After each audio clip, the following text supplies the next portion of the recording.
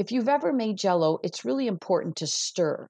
And you got to keep stirring it. Otherwise, it's going to get gooey on the bottom. And in your organization, even if you're an old organization and you want this new vibe, you've got to stir it. And you've got to constantly, every day, go in and stir this idea. Welcome to Inside Reproductive Health, the shop talk of the fertility field. Here, you'll hear authentic and unscripted conversations about practice management, patient relations, and business development from the most forward-thinking experts in our field. Wall Street and Silicon Valley both want your patients, but there is a plan if you are willing to take action. Visit fertilitybridge.com to learn about the first piece of building a fertility marketing system, the goal and competitive diagnostic. Now, here's the founder of Fertility Bridge and the host of Inside Reproductive Health, Griffin Jones.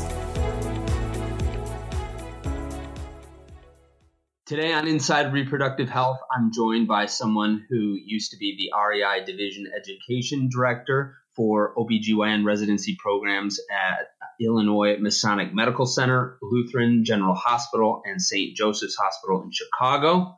But you likely know her better as the CEO and Medical Director of VIOS Fertility Institute. She is also the chairperson of the Midwest Reproductive Symposium International as the founder of MRSI and of VIOS, one of the largest, fastest growing independent fertility centers in North America. I wanted to have Dr. Angeline Beltsos onto the show. Dr. Beltsos, Angie, welcome to Inside Reproductive Health. Thanks for having me. I'm so excited to be here.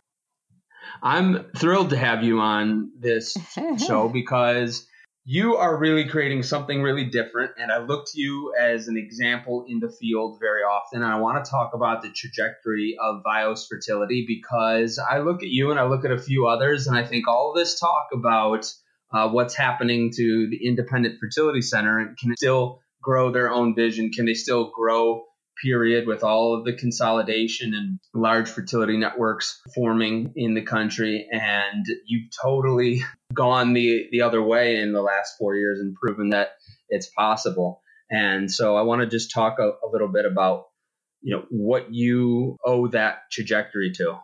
Well, thank you for that lovely introduction. And I'm so excited and actually very honored to be invited to speak with one of our thought leaders in the field, Griffin Jones. And I think that when you look at your life's opportunities, life is for living.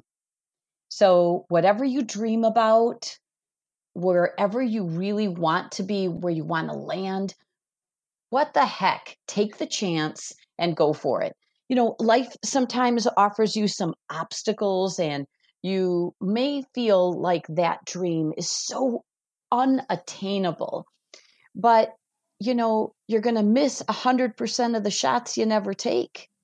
And life is now. So enjoy your life, dream what you want to be. And that's what we did with VIOS. We had learned a lot. I was very blessed and honored to be the leader of past organizations, and that gave me baptism with fire and an MBA by virtue of experience, leading an organization, the financials, the marketing. And with that exposure, I started VIOS Fertility, and it's been nothing but crazy fun. So when you're talking about dreaming, well, I sometimes call that role the visionary. And one of the biggest criticisms I have of a lot of practice structures now is that with the way my company's built, the way a lot of companies are built, is that there is a visionary at the top. In bigger companies, there's an integrator, somebody that helps with operations. And then there's different people that own different seats. I think one of the biggest problems that I talk a lot on the show about is that in the independent practice structure, you've got the person that's supposed to be the visionary of the company, but they're in every other seat in the practice. I can't tell you how many clients that we've worked with that still write me paper checks because they don't have somebody else doing that part of the business, or they're the ones tracking down the Facebook ads because they don't have, or the Facebook ads manager permissions because they don't have somebody in that seat. And it takes so much to be in this seat, no matter what the business is. And then you're going to do 200, 250, 150, 300 retrievals, whatever that number is, and see however many patients in a year, it's daunting. And so I think you're one of the few people that really has this seat of I'm the visionary, but I also have to be a doctor. How do you balance those two? I think your question is extremely important. And we feel in an organization and in life so many pulls in different directions. With a small organization, you may not have a C-suite. You may not have a whole list of people that are going to take care of taking you from paper charts to an electronic medical record, from paper money to making transactions online and having all of that very nimble and using technology. So I don't think you have to hire necessarily someone for every job inside the organization. And there are many ways that I think you can look at consultants or people that are part-time on your team that allow you to access the latest in technology. And you brought up financial pieces as well as EMRs. So I think, at Vios, we were by, purposefully and intentionally looking at getting a core group of people that can execute the job. And we're sort of building for speed, not just hanging one shingle, out of one office, one doctor kind of thing. We were really intentional about saying, if this is a network of great docs and great clinics, we have to be starting from the beginning, that framework built for that. So you bring up something very important. You can't do everything yourself. But what can be easy to do is to say, here are some critical steps and important jobs that must be done, some daily, some weekly, and some monthly.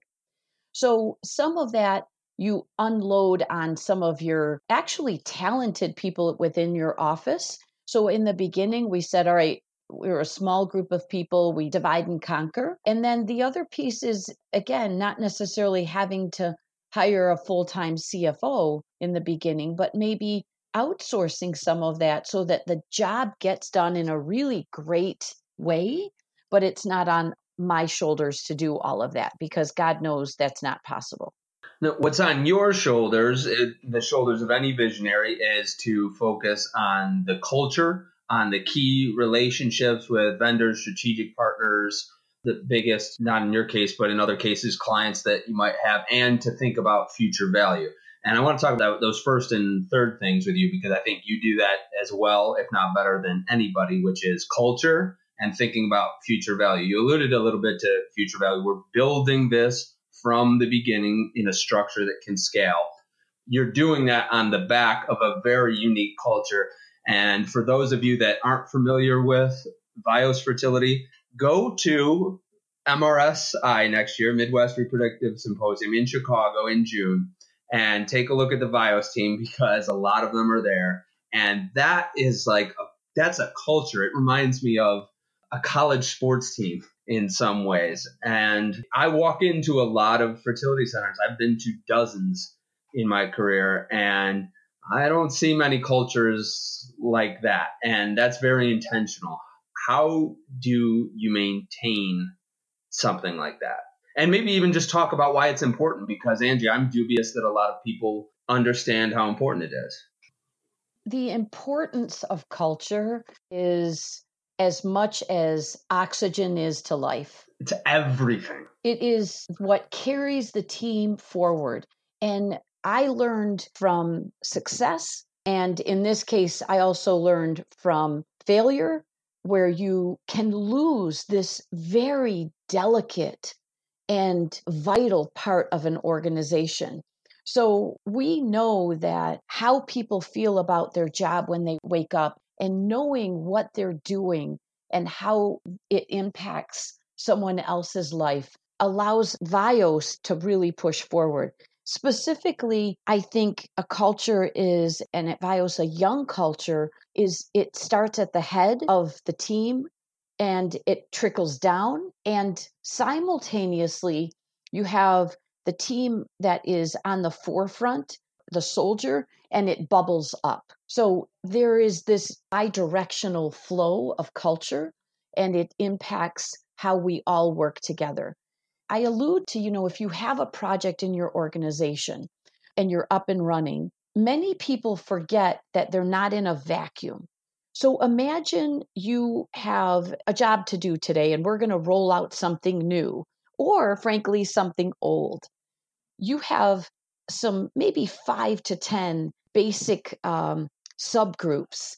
We have our team and we've got different players that do offense, defense, some are goalies. Just like a team, you've got some subgroups of what their job entails. Specifically for us, you've got a clinical team. You've got an admin team, a marketing, you've got financial. And in that, you also have these worker bees that like flow in between that. So I love blurry lines in some aspects. What's your job? The answer is whatever it takes. If you define the job too crisply and too defined, then you get, Griffin, I don't do IUIs, I only do IVF. Wait, I only counsel on financials that have to do with saline sonograms and not HSGs. Yes, you need clarity, but you also need to have redundancy in your team, cross-train them, and also this attitude. This culture is like, Griffin, whatever you need, I am here for you. Can someone grab that garbage? Of course. Like, roll up our sleeves. We're all in this together. And my team teaches me that, intentionally say it. So that it's like a relay race in the Olympics. And this baton gets handed off from one person to the other. And that needs practice. And a lot of organizations forget that this isn't by accident, that you have crisp and clean flow. If you are watching any basketball game or hockey Stanley Cup games, they practice one thing again and again and again to make it incredible. And once you've been incredible, there's even more coaches and more people that teach you this one item in your job. I encourage people to check your egos at the door. However many initials are after your name, they become irrelevant. Teach each other how to flow and how this job gets executed. So let's talk about a new patient visit. It impacts every bit of the organization. But if I went to the track on Saturday and I ran around the track and pretended to hand off this new patient, to Griffin Jones, and he takes the baton and he runs around and then he hands it off to the next person, and I did that by myself every Saturday, I bet I could run pretty fast. And I might create endurance, but it did nothing for team building and execution. So you have to practice. How do I hand that patient off? How do I receive it? Where is my hand? And to get to an Olympic level, you have to practice those things. So I think my analogy is you have a new EMR. It impacts everyone in the organization, but you need to not only teach that individual, but teach the team. My critique is that I think a lot of practice owners today are not putting that seat first and foremost of building that culture in that team. And they're more in the seat of, I've got to see 500 patients this year or however many, I've got to do however many egg retrievals. And then what's left of the business that is immediately taking up my time, that's right in front of my face, is what I have to deal with. How do I possibly zoom out and look at the big picture and invest in all of these other areas of the practice? And I think that's backwards. I think that is part of why certain companies are moving a lot faster than others. We saw at your conference in the month of June, Gina Bartesi speak at the CEO dinner that you hosted. And that's a person whose job is future value, culture, and building the company to race forward in one direction. Now, all of these people are in seats where they're supposed to be in that seat for their own practice, but they're too busy with the day-to-day. This is not a rhetorical question. Do you think it's too late for them? Do you want your IVF lab to be at capacity? Do you want one or more of your docs to be busier? Do you want to see more patients at your satellite office before you decide to close the doors on it? But private equity firms are buying up and opening large practice groups across the country and near you. Tech companies are reaching your patients first and selling your own patients back to you. And patients are coming in with more information from the internet and from social media than ever before, for good or for bad, and you need a plan. A fertility marketing system is not just buying some Google ads here or doing a couple of Facebook posts here. It's a diagnosis, a prognosis, and a proven treatment plan. Just getting price quotes for a website, for a video, or for SEO, that's like paying for ICSI or donor egg ad hoc without doing testing, without a protocol, and without any consideration of what else might be needed. The first step of building a fertility marketing system is the goal and competitive diagnostic. It's the cornerstone on what your entire strategy is built. You don't have to, but it is best to do that before you hire a new marketing person, before you put out an RFP or look for services, before you get your house in order, because by definition, this is what gets your team in alignment. Fertility Bridge can help you with that. It is better to have a third party do this. We've done it for IVF centers from all over the world, and we only serve businesses who serve the fertility field. It's such an easy way to try us out. It's such a measured way to get your practice leadership aligned, and it's a proven process to begin your marketing system. Without it, practices spend marketing dollars aimlessly, and they stress their teams, and they even lose patients and market share. Amidst these changes that are happening across our field and across society, if you're serious about growing or even maintaining your practice, sign up for the Goal and Competitive Diagnostic. It's at fertilitybridge.com or linked here in the show notes. There is no downside to doing this for your practice, only upside. Now, back to Inside Reproductive Health.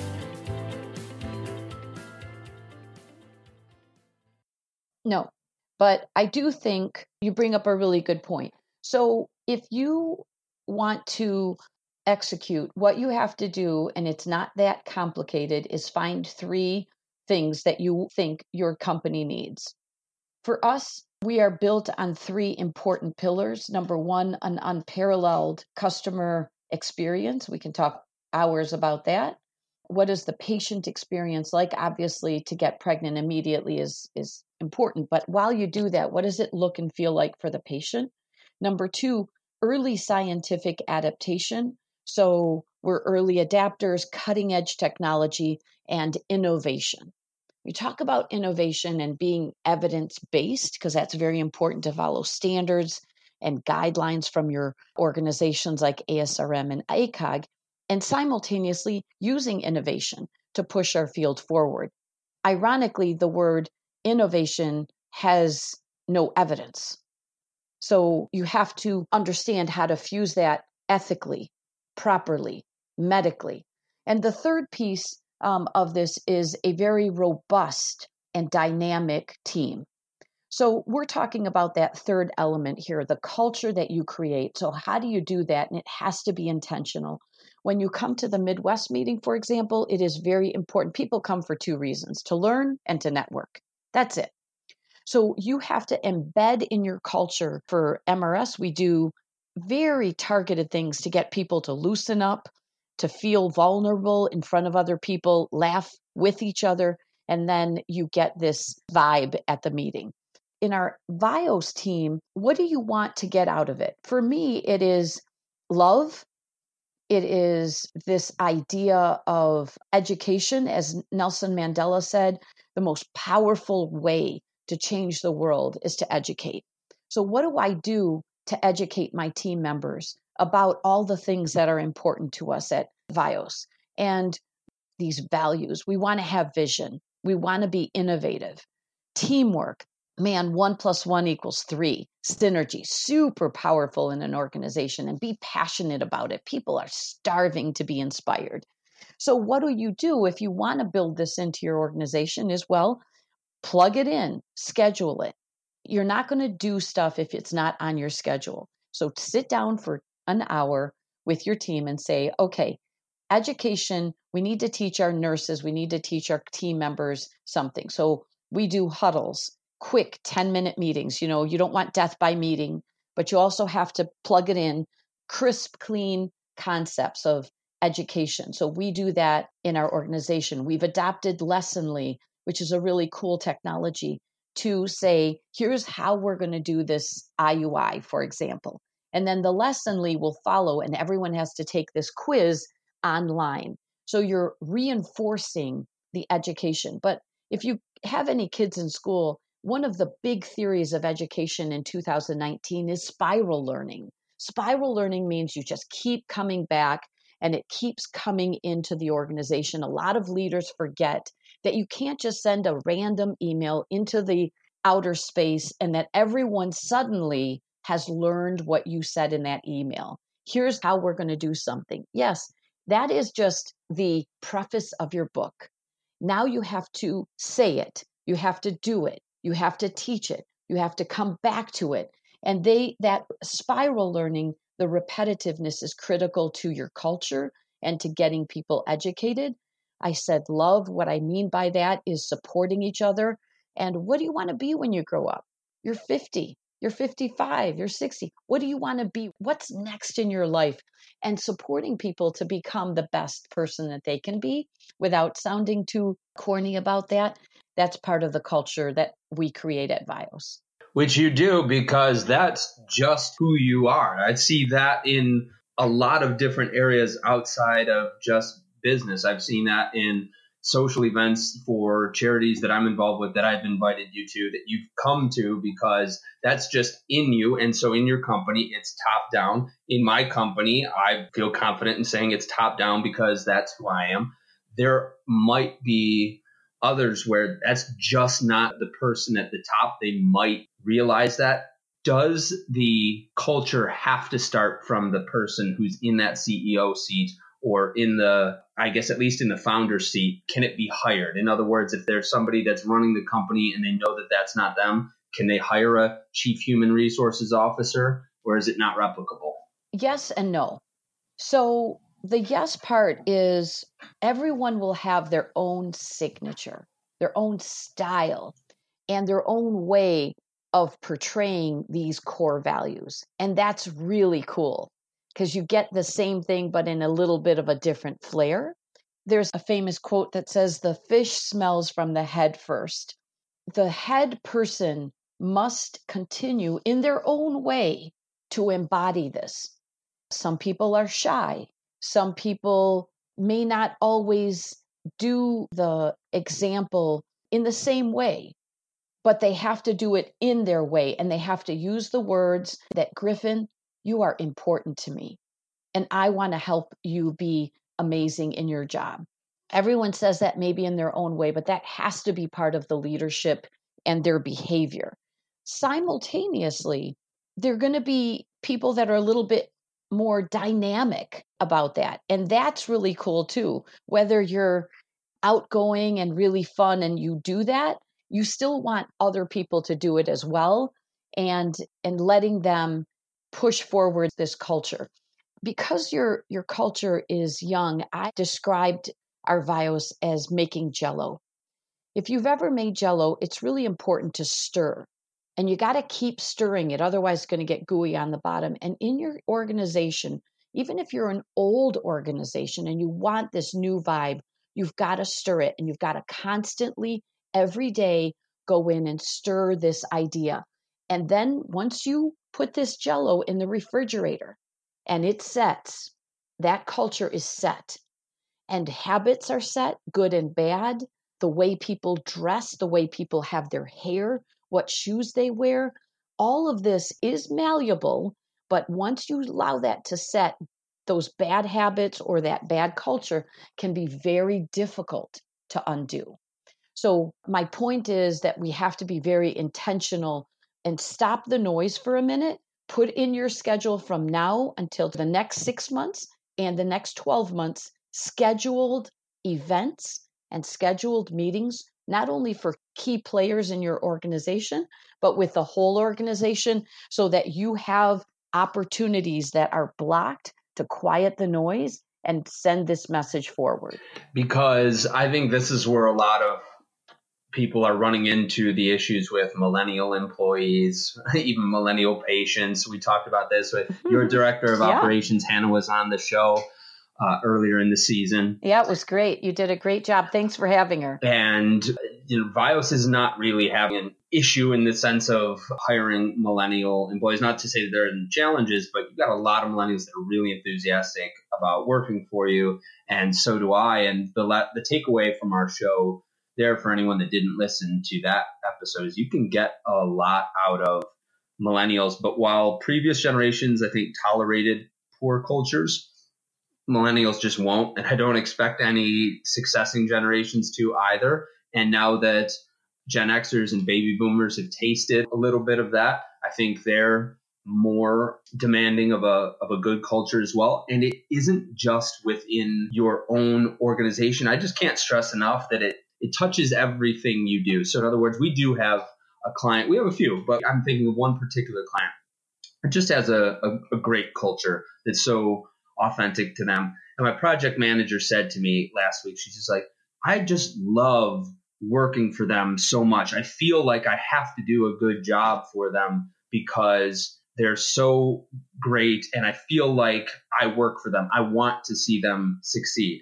And I thought, yes, that is the core of a good culture. And it's, I certainly want my employees to think that of me and of our company, but I would also like to think that of our clients and the people that we work with, whether they're vendors or strategic partners or experts that we hire, they need to think that way also. Yes. So I want to wrap up with saying, where do you see this going for those that are maybe on the fence? Because I do see a group, Andy, where I think we're speaking right now might as well be ancient Egyptian to them. I think there are a few that are already off to the races, and like yourself. Yep. And then there's probably some more, and I don't know how to break up any of those percentages, but there's probably a third group where it could go either way. And how would you conclude in talking to that group about culture, where they know it's important somewhere inside of them, but have not really invested in it yet and probably won't unless they get a little bit of a fire lit up under them? I think I have two things that resonate with me and your question. One of it is today's consumer and employee.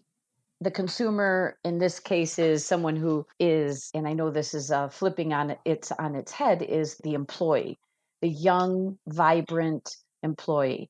And that person also could be simultaneously the same kind of person as your patient. So Dan Nayat, who's in Toronto, and I were talking, and he said, this is now the field of transparency. And I'm going to take that and say it's a culture of transparency. We live in a place today where there is so much more access to information because we live on a screen, whether it's LinkedIn, whether it's Indeed, and you can rate your employer. Your employees are being judged, but your employers are being judged, with places like Yelp and Google that talk about what happens in people's offices, what staff member drew their blood. I mean, no one talked about that before. So this younger person is starting there. For some of us, we entrance ramped. It's like an entrance ramp. We fused into this, but there's a group of people that don't know anything else but this. And it doesn't really matter how old you are. Transparency today is something that is so completely mind-boggling different element to our fertility practices. There's nowhere to hide. Number two, and you better know that, right? So I think with even how you market yourself, social media, live Instagram, you're there front and center, whether you like it or not. So I think that's very different. And you got to understand it ain't going to change. So one way or the other, it's your kids, it's your spouse, it's your work and your play. Transparency involves technology, and that technology will begin to infiltrate fairly rapidly. You'll see in the next year, this idea of artificial intelligence. Look at, you know where your Uber is. You know what time they're going to pick you up. the seamless transaction. You walk out the door of the car and you shut it, and there's no cash, there's no credit cards, there's no signature. It's all seamless. I don't want to interrupt your thought, but you just hit on something that I wouldn't want to let you walk away with without commenting. So people know that this is happening. They can see the Ubers take over. They've seen how they said 20 years ago that they would never enter their credit card into a computer. And now they use it for everything at the press of a button at their phone to acquire just about any consumer purchase that they use. But they are very often, many people, not just in our field, are very often resistant to apply that to their own business, as though we're somehow immune for it, or as though it's not just a question of time. So they want to put it off for as long as possible, even though there is no putting it off. Well, so why do you suppose that is? It's coming. What will happen in the next year to 3 years? This technology, this infusion of that idea will enter, I believe, with the Tomorrow Tank, a robotic, artificial intelligence place to keep our cells safe. As a consumer of that, be able, like on your phone, to see what temperature that embryo's at, whether it's on a vertical positioning, and that it's safe. Just like you do with your kids that are sharing, their location. This idea of transparency is going to infuse into our business, and the customer will demand it, and so will standards. The other thing is that when you hire people, and understanding this difference between loyalty and giving people wings, that there's a little bit of insecurity of trying to keep people contained. And I would argue that you need to give people in the organization your trust. Not to say you don't micromanage, because micromanagement can be a little over the top, and yet get out of their way and let them do an amazing job, and allow loyalty to supersede insecurities about trying to tie people into a certain position. So I think where we look at the culture, relationship building with strategic partners like you, and being thoughtful about your future, whatever that is, future valuation is always good to know that you're a valuable player in the marketplace, even if you stay as you are. Very well said. Dr. Angeline Beltzos, a good friend of mine and somebody that I look to, for example, in the field, founder of Vials Fertility. Thank you for coming on Inside Reproductive Health. You've been listening to the Inside Reproductive Health podcast with Griffin Jones. If you're ready to take action to make sure that your practice thrives beyond the revolutionary changes that are happening in our field and in society, visit fertilitybridge.com to begin the first piece of the fertility marketing system, the goal and competitive diagnostic. Thank you for listening to Inside Reproductive Health.